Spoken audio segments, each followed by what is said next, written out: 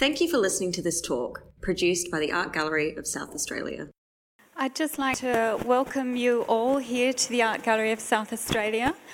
My name is Tracy Locke, the Curator of Australian Art, and I welcome you to this very special exhibition, our temporary exhibition titled Surrealists at Sea. And I speak to you today in this really fabulous space that we refer to as the space dedicated to the theme of the islands. And my topic for today, it is to do with really discussing aspects of the spiritual and the mystical in the work of Wojta and Dusan Marek. So, on reflection, I really have felt, now that we've lived with the exhibition for some weeks now, I thought I would actually focus this talk almost exclusively on the work of Wojta Marek. The reason for this being that he is really the lesser-known artist of the two brothers, and but you know, his contribution to Australian art is not less by any means. And in fact, the staging of this exhibition, the first joint exhibition of the brothers' work since 1949. So it's a really exciting time for us to have their work assembled together, and so that we can have a look at their work and reassess it and understand it, try and understand it a little better.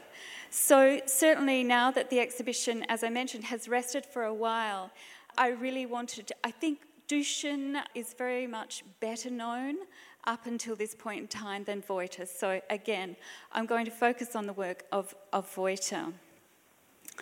Interestingly, Dusan, the younger brother, Wojta was 7 years older than Dusan, and Dusan declared himself a surrealist as a boy at the age of 14, while they were still living in Czechoslovakia.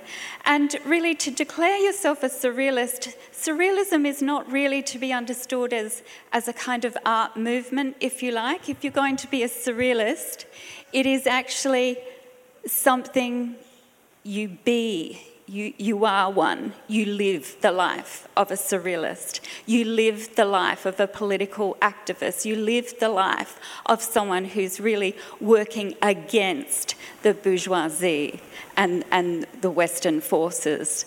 So challenging society and being a revolutionary was something that Dusan identified himself as, and his life course. And he really never wavered from that throughout the course of his whole life.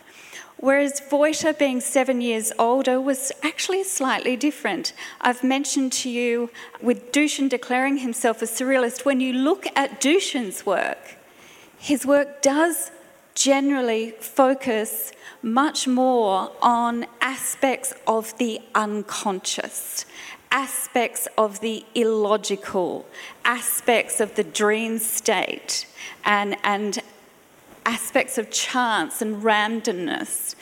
Whereas Wojta, you know, maybe even privately, I like to play with the idea that he may well have declared himself as a spiritualist. He was actually deeply interested in religion. The two boys, the two brothers, grew up in a small village in Czechoslovakia, and this region where their village was really referred to as sort of, apparently locally, as paradise, a little patch of paradise. And they lived very close, in close proximity to the Bohemian woods, the beautiful cedar trees, the ancient cedar trees and the pine trees, and the beautiful sandstone cliffs. And their father, who was in fact a spiritual healer, encouraged his boys to engage with nature and to really explore nature in a way to really reach some degree, I believe, of spiritual insight. So they absorbed these influences as very young boys. However, Their father, Wojta's father, Dušan's father, did not bring up the boys to follow a particular religion. His father was very anti-religion and very upset by the fact that the Pope had blessed the cannons and the firearms of the First World War. And so that was a decisive act in their father's mind of turning away from religion and turning away from a belief system. However, as a young man studying in Prague, Wojta was, at the age of 21, very moved when he first heard the Lord's Prayer. And he went on to study comparative religion at university, and he was very interested in not only in Western religions but also Eastern religions. So in a way, this was very much a part of Dušan as a young man, these interests and spiritual beliefs. We know that despite his father's opinion, Wojta actually converted to Catholicism. We don't know when. We don't know whether he converted before he came to Australia or later, but certainly the flourish in his production and his work in Australia points to perhaps a later sort of manifestation, if you like, of that belief.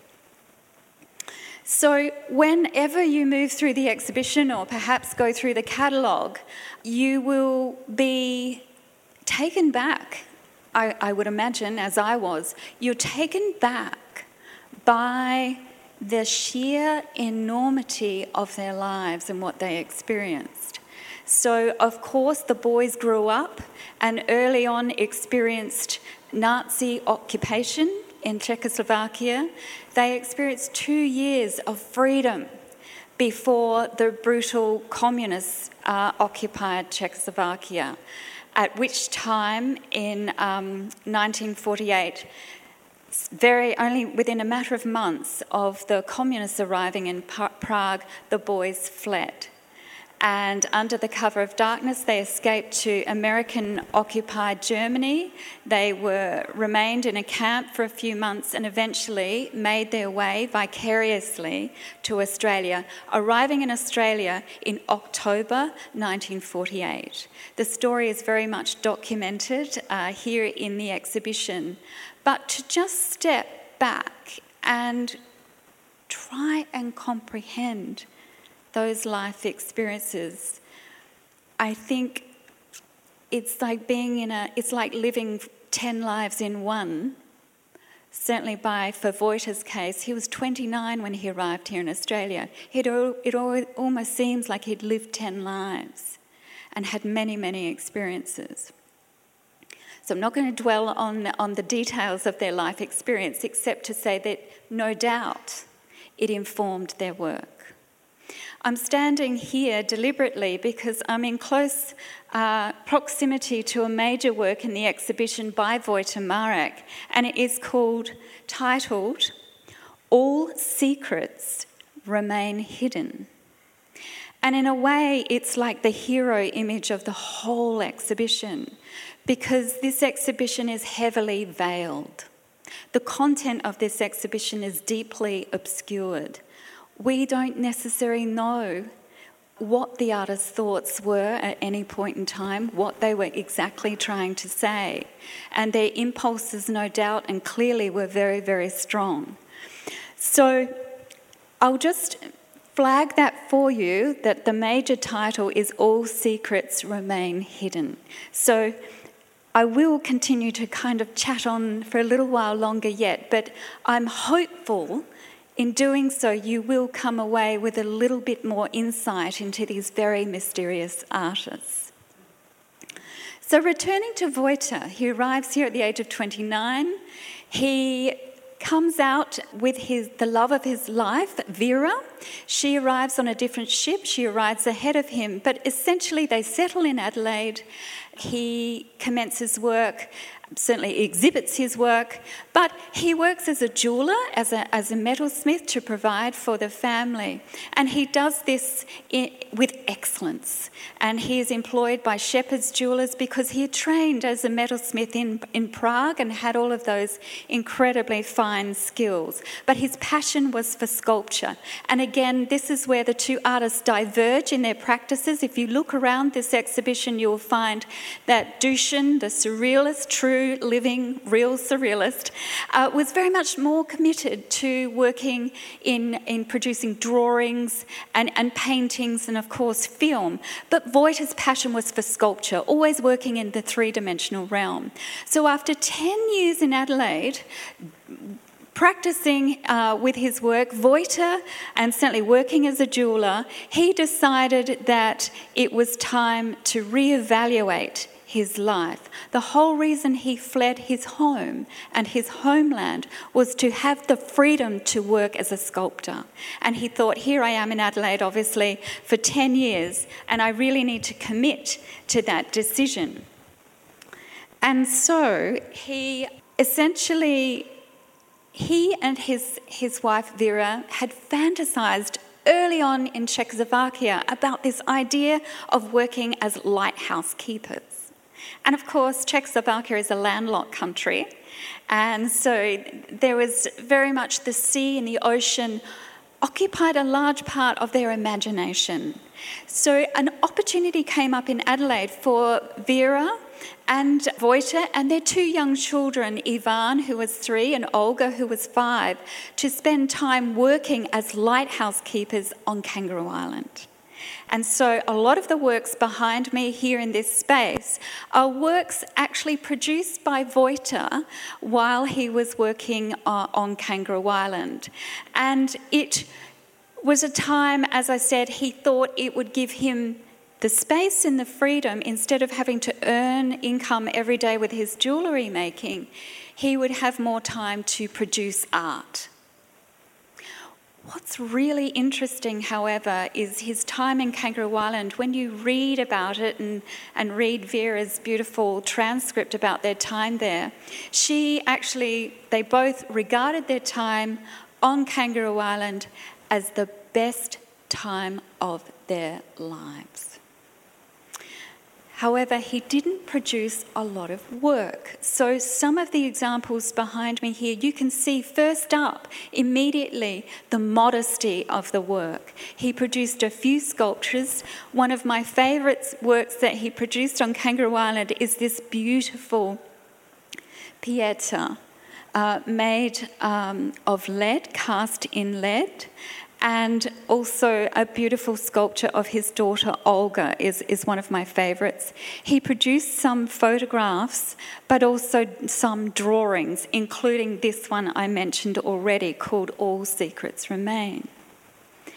Now, I'm thinking, as I tend to overanalyse, and think about what it would have been like to have that time to reflect and contemplate.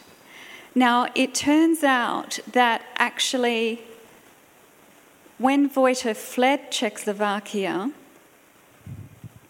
he fled from his young daughter and he fled from his wife, another wife.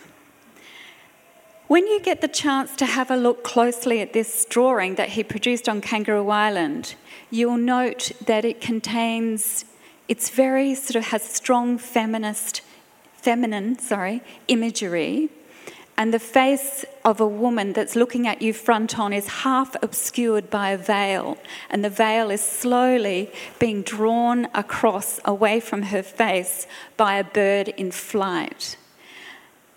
On the right-hand side of the image is a skull, and inside the eye socket of the skull is a lamb. And I wonder whether his time on Kangaroo Island reflecting on the life that he had left behind is coming through in the imagery of this beautiful drawing. The lamb, the sacrificial lamb, possibly. And it also looks very much like a child's toy. So again, we will never know what the content of that drawing is truly about. But what is very clear when you read his quotes and so forth about his experience on Kangaroo Island is it seems he almost underwent a kind of awakening. And it was his response to nature. And so I'm going to just turn my page over here and find some quotes where he describes his time on Kangaroo Island. Wojtyła said that he found being in proximity with the sea, quote, was a great spiritual experience. And high in his lighthouse tower, and can you imagine being up high in those towers, enveloped by sea? He had a panoptic vision, and that sense of awe and wonder of the landscape and the sea all merging together would have been a powerful experience.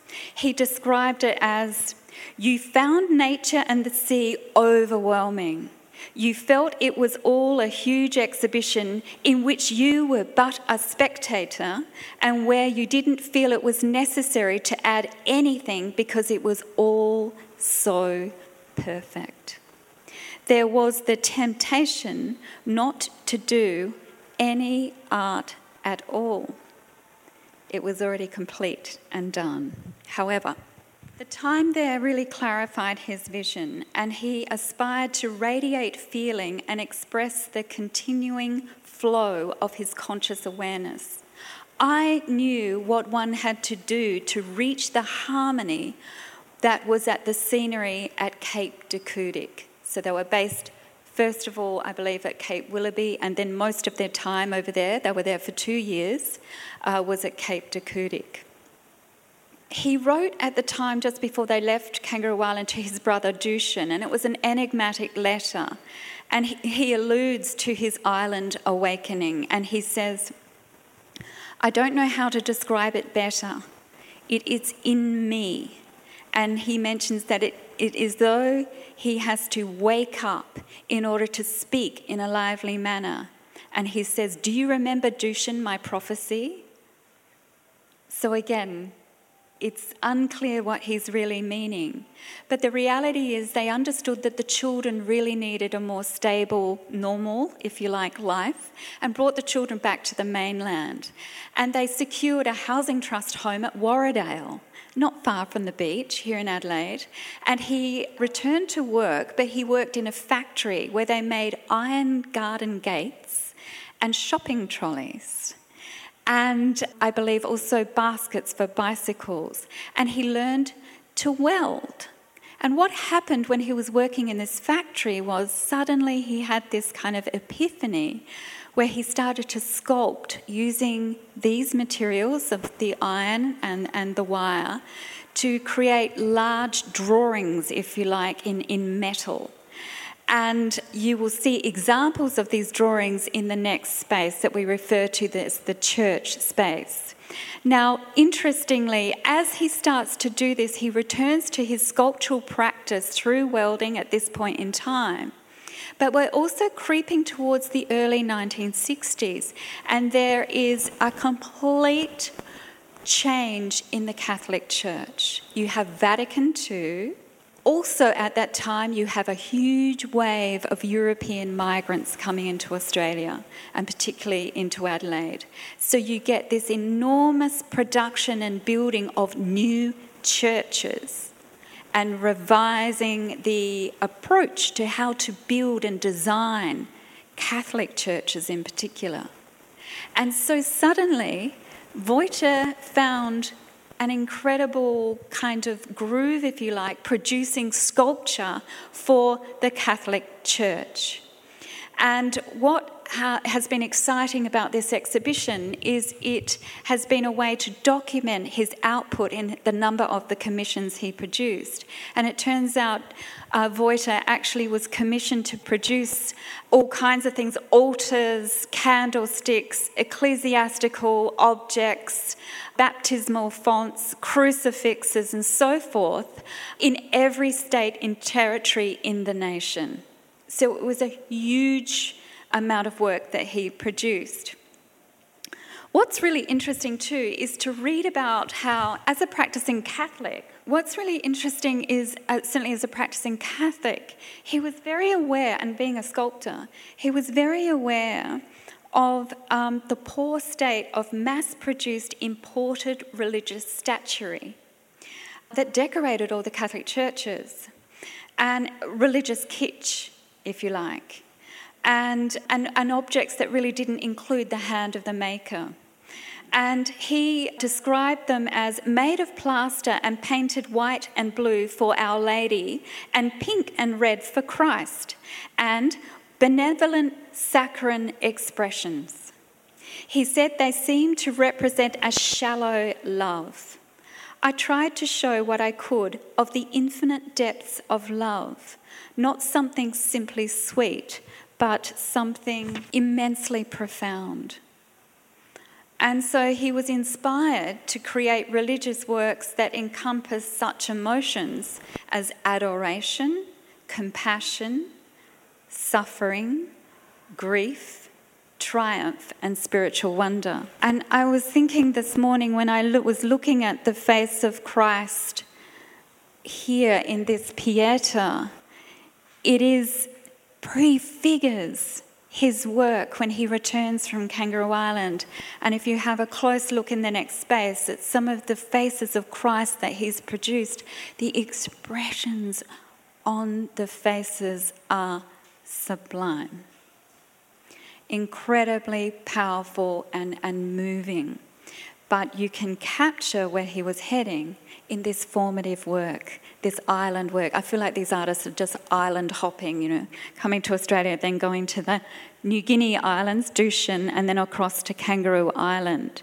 So he believed that ecclesiastical art should harmonise with modern architectural styles and ensure that the people have no distractions. It must appeal to the spirit to lift and elevate them.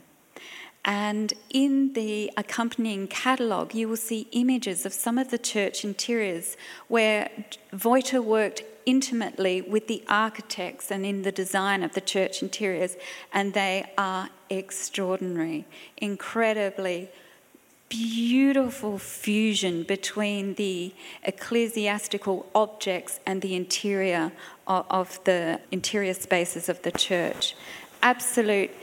In a way, it's like a huge leap in Australian visual cultural life, his contribution to the church and religious art.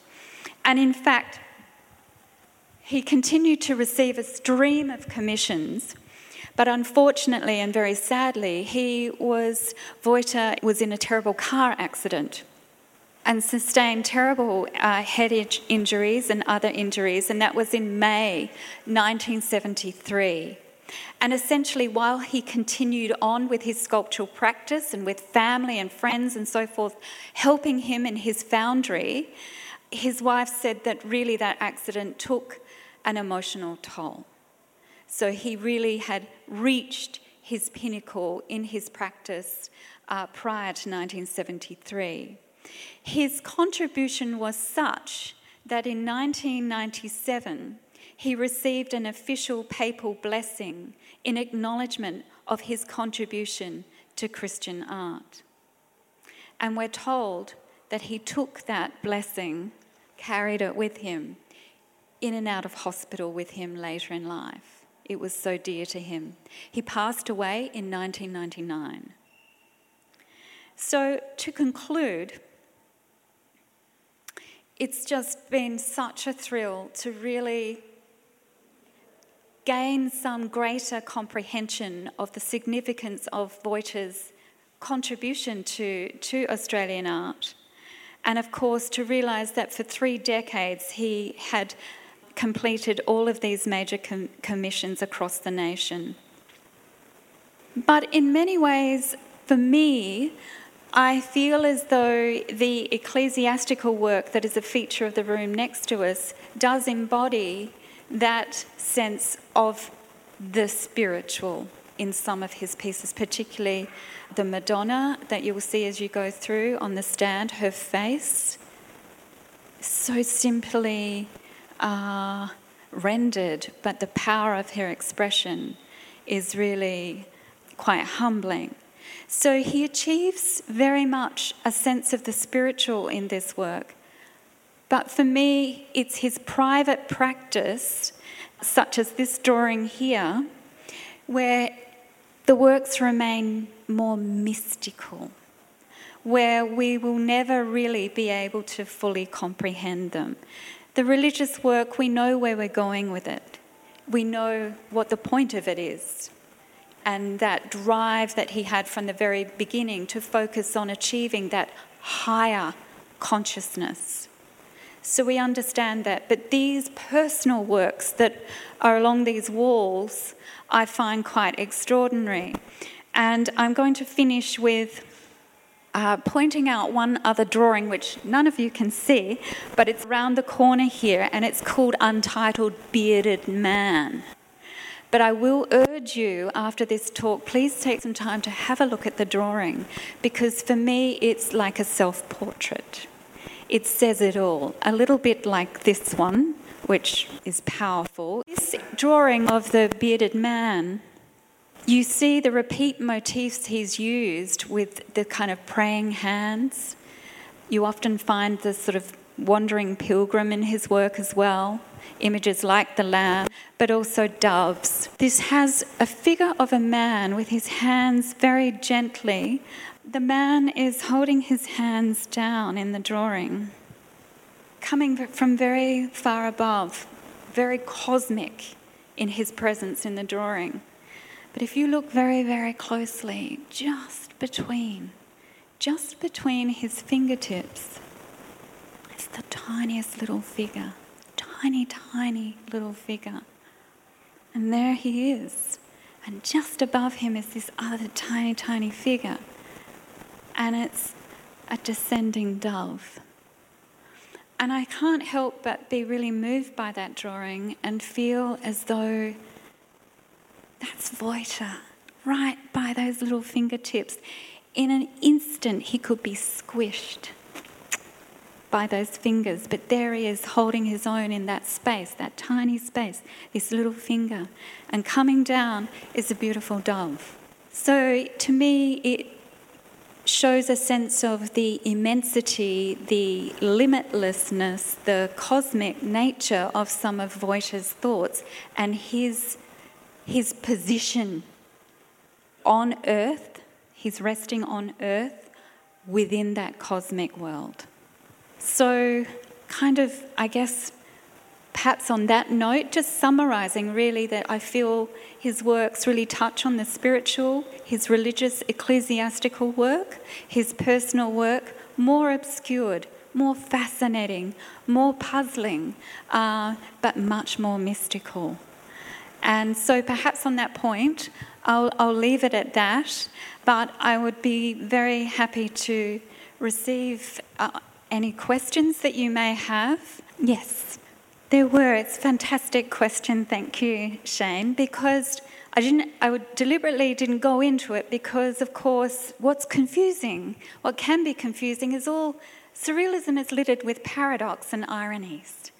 And the thing is, André Breton, who wrote the first manifesto on surrealism in 1924 and then later a second manifesto in 1929, publicly strived to eliminate all religion. They were anti-Catholic, despite the fact, of course, André Breton, the founder of the movement, was regarded and referred to commonly as the Pope. So generally, surrealists were very authority, anti-institutions, and they didn't really believe in it at all. Of course, what their real interest was in supporting really non-Western cultures. They believed that Western cultures were simply corrupt, and all the rationality of Western cultures, all they ever did, apparent rationality, was lead to war and privilege and exclusion and negativity.